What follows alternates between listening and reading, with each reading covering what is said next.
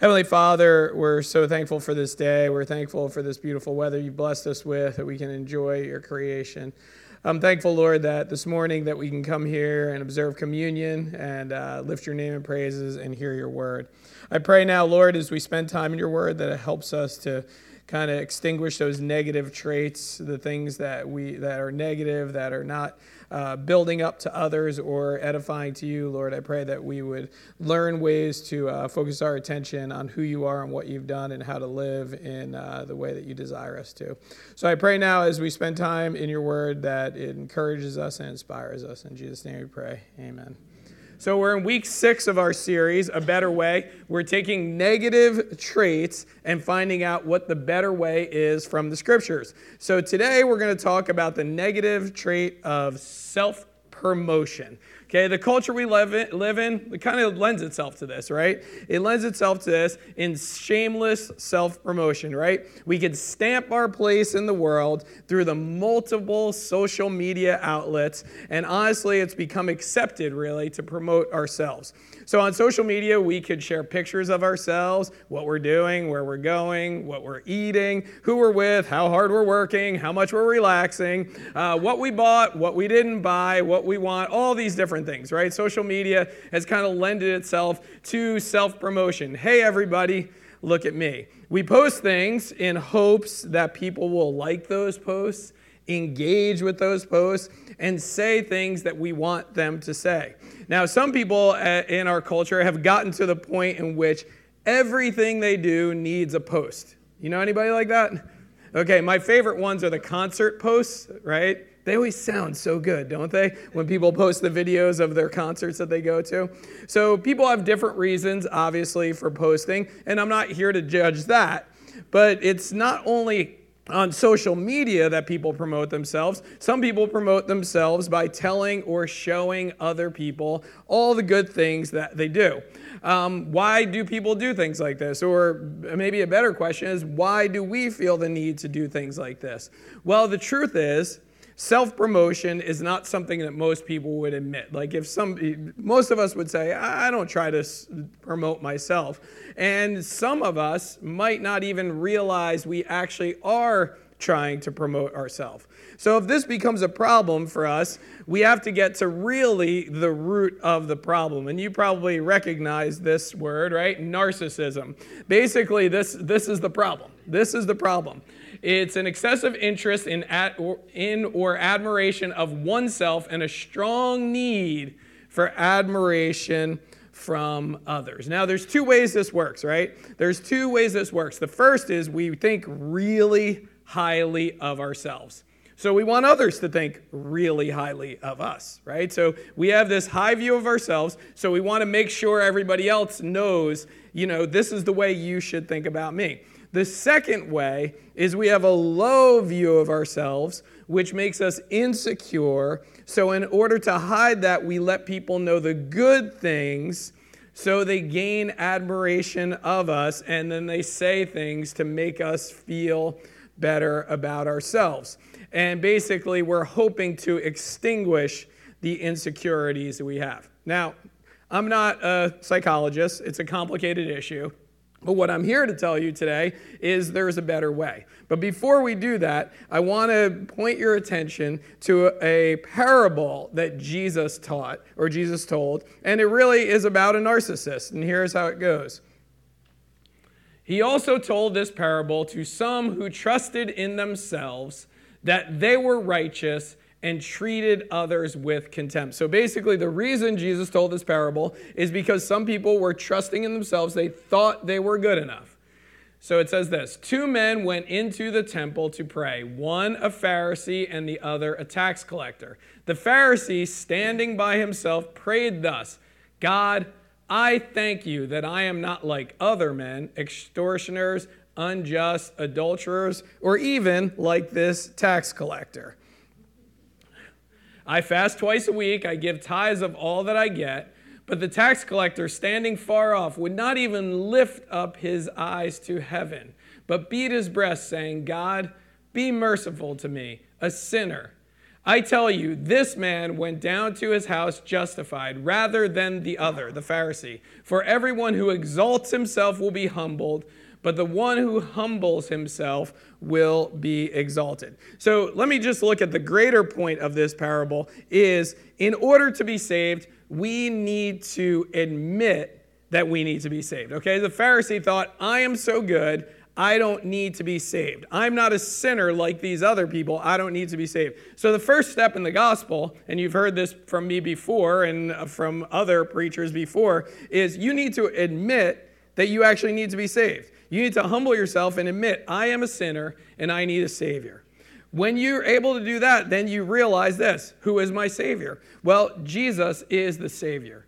Jesus is the Savior, and he died on the cross to pay the price for our sins. The scriptures tell us this, that Jesus rose from the grave to prove that he is God. And the scriptures say, all who believe will have eternal life. Like Jesus said, for everyone who exalts himself will be humbled, but the one who humbles himself will be exalted. When we humble ourselves enough to say that we need Jesus and we trust in him, then Jesus exalts us. We'll be exalted for eternity with him because basically we now are saved.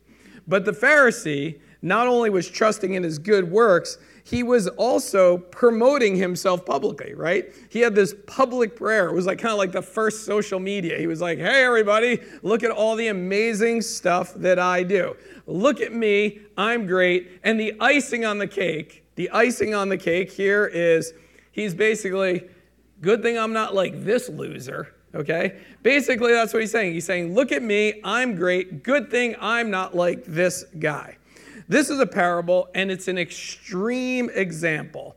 And most of us are not like this. I mean, we can look at this and be like, that Pharisee, right? We can look at this and realize, like, I'm not like this.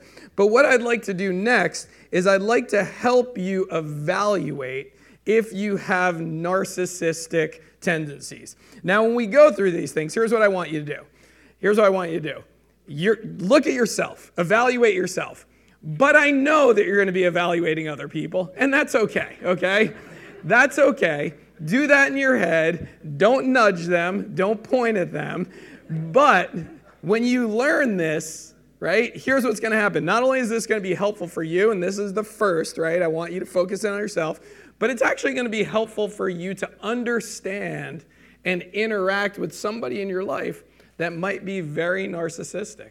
And we all have them, right? They're out there. The people are out there. So in Psychology Today, there is an article with 6 ways that you can kind of assess if you have narcissistic tendencies.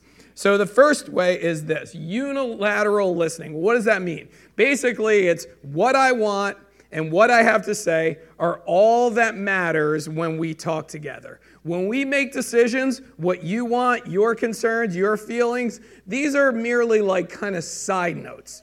But what I want is what needs to happen. When we discuss issues, my opinions are right, yours are obviously wrong or minimal, okay? I'm not really that concerned about yours. And basically, if you expect me to have, if you expect me to let you have input, you're kind of undermining what I kind of want to do.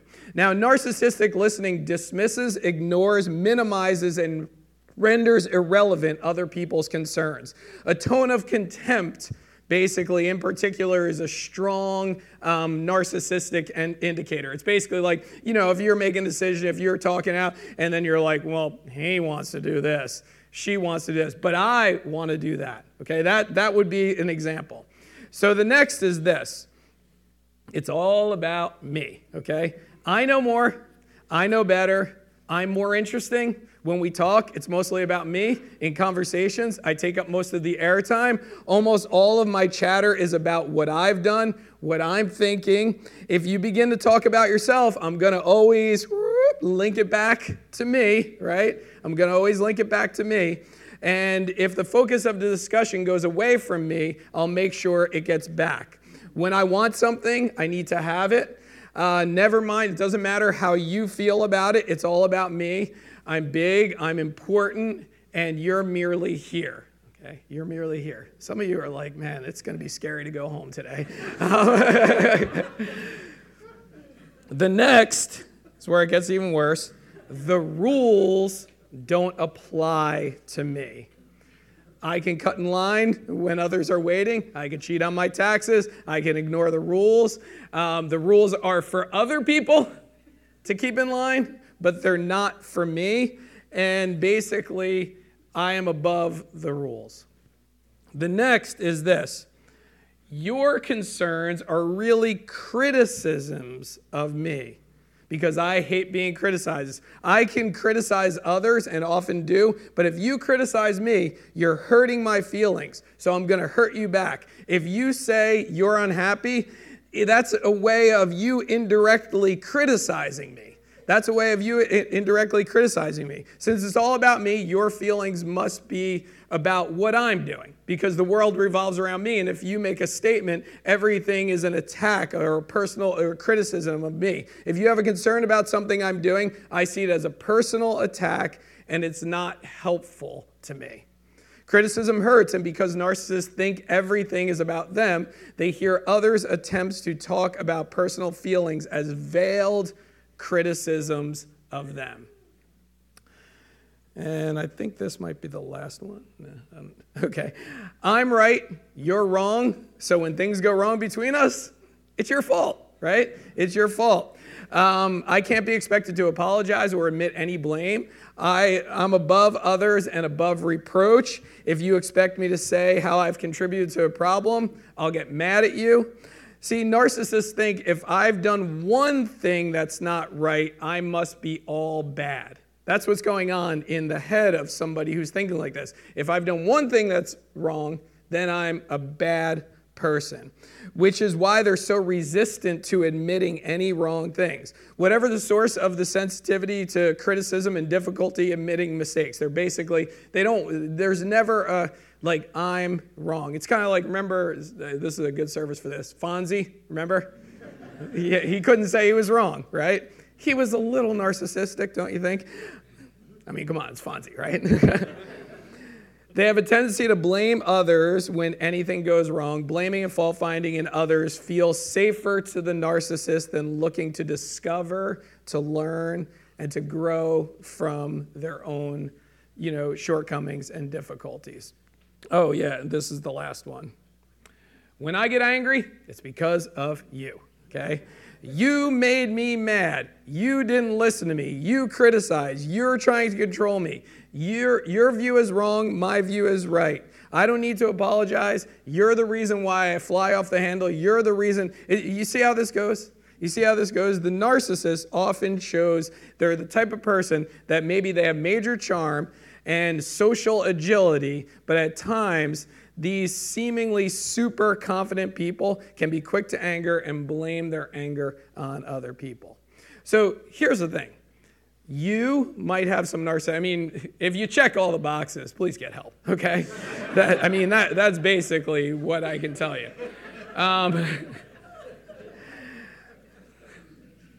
It's going to do us all a favor, really. But you know what? Maybe some of the boxes here are checked. Maybe you're like, okay, yeah. It's hard for a narcissist to admit, right? So maybe there's somebody in your life that you're like, oh boy, I'm in trouble, man. So if you have narcissistic tendencies, okay, like if you're leaning any way to the negative towards some of these things, basically you're the type of person that's going to seek to promote yourself. So what I want to teach you today is this. The better way is to be a light for Jesus. Assuming you are a believer, you have come to the realization at this point in your life, I hope, that it's not all about you. Okay? It's not all about you. Okay? When you see a 2-year-old toddler, it's all about them. And it's cute, right? When you see a 35-year-old man and it's all about him, not cute anymore, right? Okay? Not cute anymore. So our lives should be, as Paul says in Romans chapter 12, be a living sacrifice, meaning we live for Jesus, not ourselves. And if you can imagine a church or a group of Christians that everybody said, you know what? My main goal is to be a light, to live for Jesus and not myself. So how do we do that? The first way we do that is change why you do things. We're conditioned to do good things either for ourselves or for others, and sometimes the things we do for others kind of promotes our reputation, right? You do something nice, people think you're a nice person, you feel good about yourself. There's nothing wrong with that, right? But basically what happens is when we get those feelings, it's kind of like the dopamine thing. You know, we get those feelings, it feels good, so we do more, so people say more nice things about us. And so the why we do those good things becomes kind of like not, I'm doing a good thing for the sake of doing the good thing because it's the nice, right, kind, loving thing to do. I'm doing the good thing so that others see. Jesus tells us, yes, you should do good things, but the end goal of doing those things should be being a light for him. So the end goal, when you say like, oh, I want to help this person out, I want to do this, I want to serve this person, I want to be kind to this person, the end goal, what should be rolling around the back of our mind is, how is this going to show them who Jesus is? Our scripture reading this morning was Matthew 5:14 through 16. You are the light of the world. A city on a hill cannot be hidden. Nor do people light a lamp and put it under a basket, but on a stand. And it gives light to all in the house. In the same way, let your light shine before others so that they may see your good works and give glory to your Father who is in heaven. So now Jesus is saying this. When you do good things, this is the reason why. This should be our main motivation. We want people to know who Jesus is. We want them to see the light that we have. The fact that Jesus called us out of darkness into his light, and now we want to shine that to other people. Paul tells us that we should do good in all areas of life. This passage says, whatever you do, work heartily as for the Lord and not for men. And we use this verse a lot when we're talking about work, especially secular careers, right? So if you're in a secular career, like I'm a pastor, but there's missionaries and people say, oh, those are the people that serve the Lord with their job. The rest of us go to regular work and then we come and we do the church thing and we find a ministry in church. No, what the scriptures actually teach is whatever you do, work heartily as for the Lord, not for men. Imagine if you went to work tomorrow, Monday morning, and you have your boss maybe that you don't even really like, you don't agree with. Obviously, the guy's not doing a good job, and you could do an infinitely better job than your boss, right? And you're just looking and you're like, why would I do something good? Because that's just going to help him and his, reputation or his company or whatever, or her, reputation or her company, whatever. But basically, what Paul says is, listen, you, as a believer, in order to be a light, you work heartily as if Jesus is your boss. And guess what? Jesus is your boss. So now think about your workplace. If you go to work and you work like Jesus is your boss, what happens with all the other employees, right? Some are going to criticize, obviously, because that's what people do, okay? Some are going to be upset and say, oh, you're making us look bad because you're doing such a good job, right? But others might say, that's interesting. There's a guy or gal that talks about Jesus, and they work really hard. They're actually a good worker, and you know what? We don't even really like the bosses or managers, and this person's still doing the right thing no matter what. Guess what happens? All of a sudden, you become a light. But some of us really don't care what others think, so we work or do anything else we might do. We fall into the trap of doing the bare minimum. Okay? Have you ever fallen in that trap? Maybe you don't care what other people think. Maybe you're like, I didn't check any of those boxes on the narcissistic little test, okay? And I don't really care what people think, so I'm going to do the bare minimum because I'm lazy. But we need to change why we're doing whatever we do. That's basically the point. We need to change the why. The why should be, I'm doing this for the Lord. Not because I feel like it, not because I want to do it. I'm doing this because the Lord desires me to do it, and he put me in this place, whatever it is, whatever it's work, school, raising kids, whatever it is. I'm doing this for the Lord, so my goal is to do the best that I possibly can.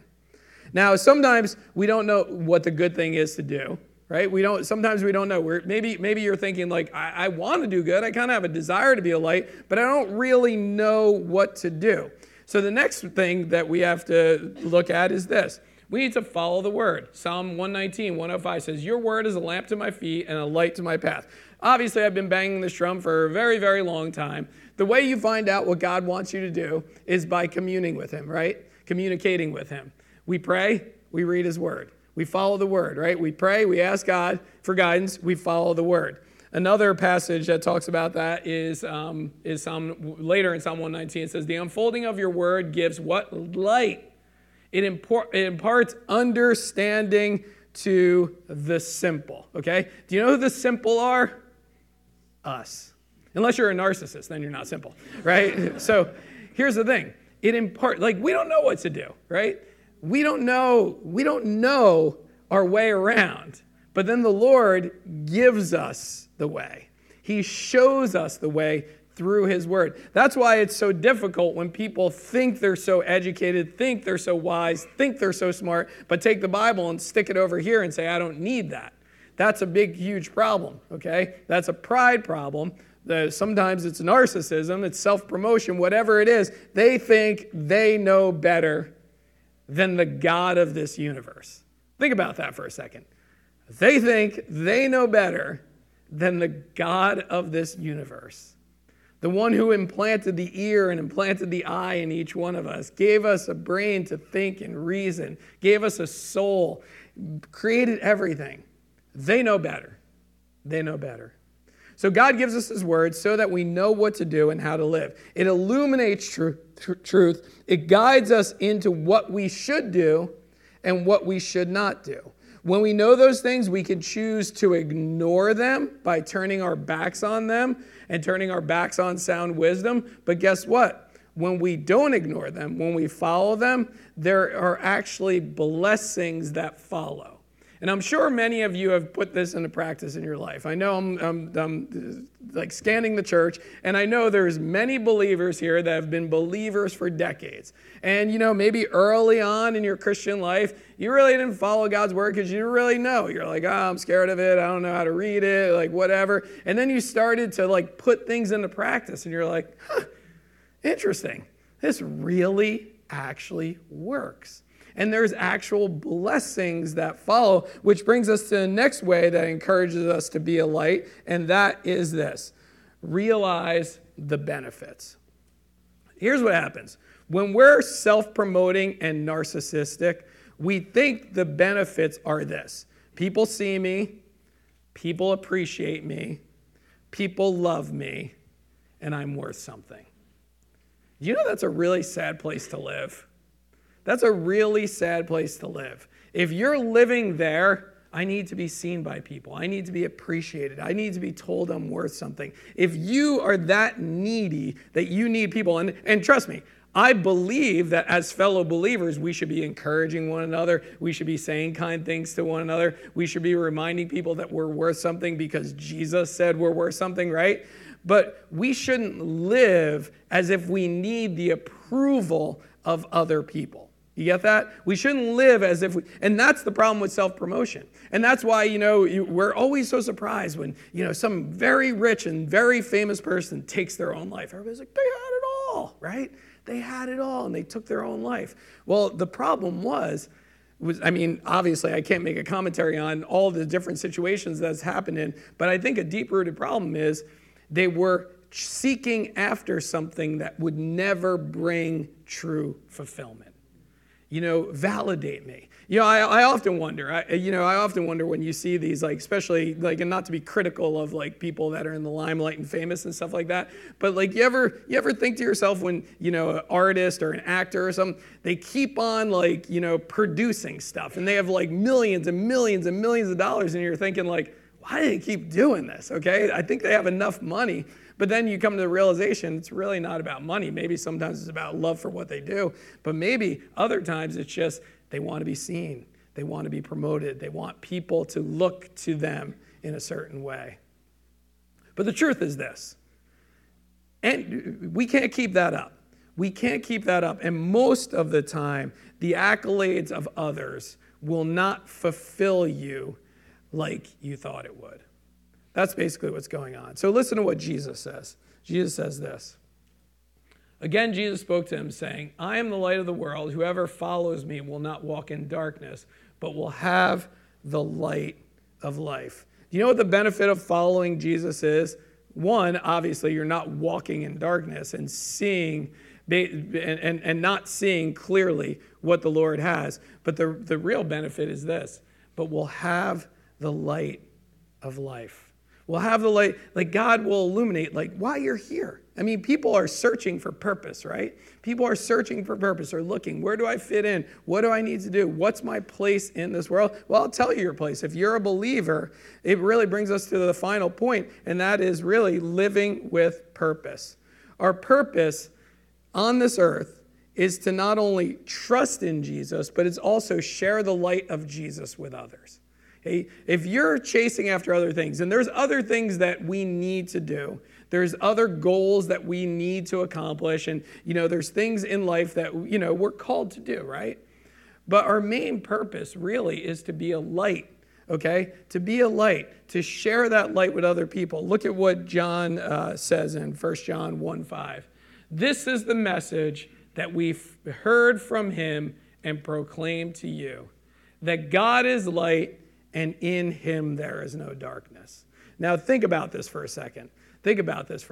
If we spend our life trying to promote ourselves, what are we doing with Jesus?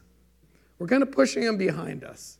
And we're not living for the purposes. But when we live to promote him, when we live to be a light for him in this world, here's what happens. He gets the glory, and not only that, the people around us, what happens with them? They benefit, right? They benefit. I mean, think about all the people that you cross paths with each day. Think about all the people that you're friends with on social media. Think about all these people. What would you like to say to them if you had their undivided attention? If you had them for 2 or 3 or 4 minutes and they were like, I want to know the most important thing to you, what would you say? What would that conversation look like? See, when we live for our own self-promotion, we're promoting something that can't save people. But when we practice the better way of being a light for Jesus, we point them to the very one that can save them. So this morning, as believers, we're going to observe communion. There's 2 things that happen when we observe communion. We remember what Jesus did, the light that he shone on us, the light that he gave us through his death, burial, and resurrection. So Jesus' blood was shed for our forgiveness of sins. His body was broken for us. So for the believer, it's a time of remembrance. The second thing for a believer is this. It's a time for us to kind of evaluate our own lives. Maybe you have narcissistic tendencies, and maybe you've fallen prey to self-promotion, and you think everything is about how you look to other people and what their opinion of you is. This is a good time for you to just say, you know what? I can't care about those things. What I need to care about is what Jesus desires me to do, about being a light for him. And you know what? All those other things will fall into place. So what I want to do is I want to give you a few moments for you to just, be with the Lord. And, whatever sin you're struggling with, not just those things. Maybe it's something else that you brought here today and it's kind of like tugging on your heart. Just take a few moments, confess your sins, and then we'll partake together.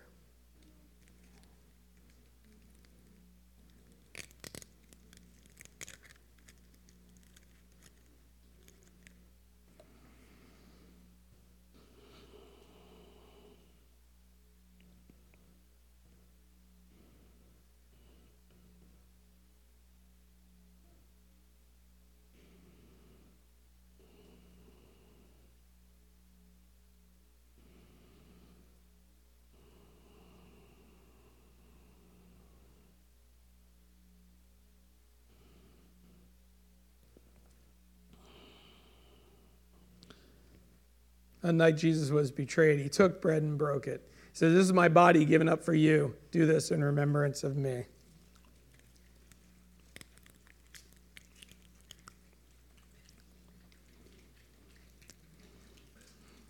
After supper, Jesus took the cup. He said, "This is the cup of my blood shed for you. Do this in remembrance of me."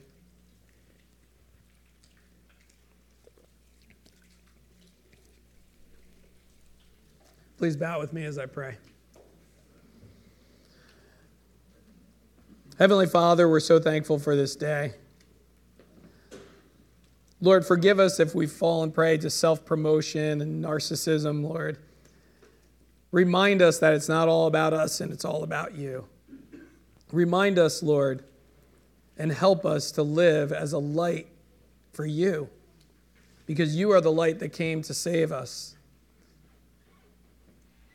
And by that, we can tell others about how they can be saved as well. So I pray, Lord, that you would just use us as a light to this world, to this community, to our workplace, to our school, to our family and our friend groups, and help us to shine that light. In Jesus' name we pray. Amen.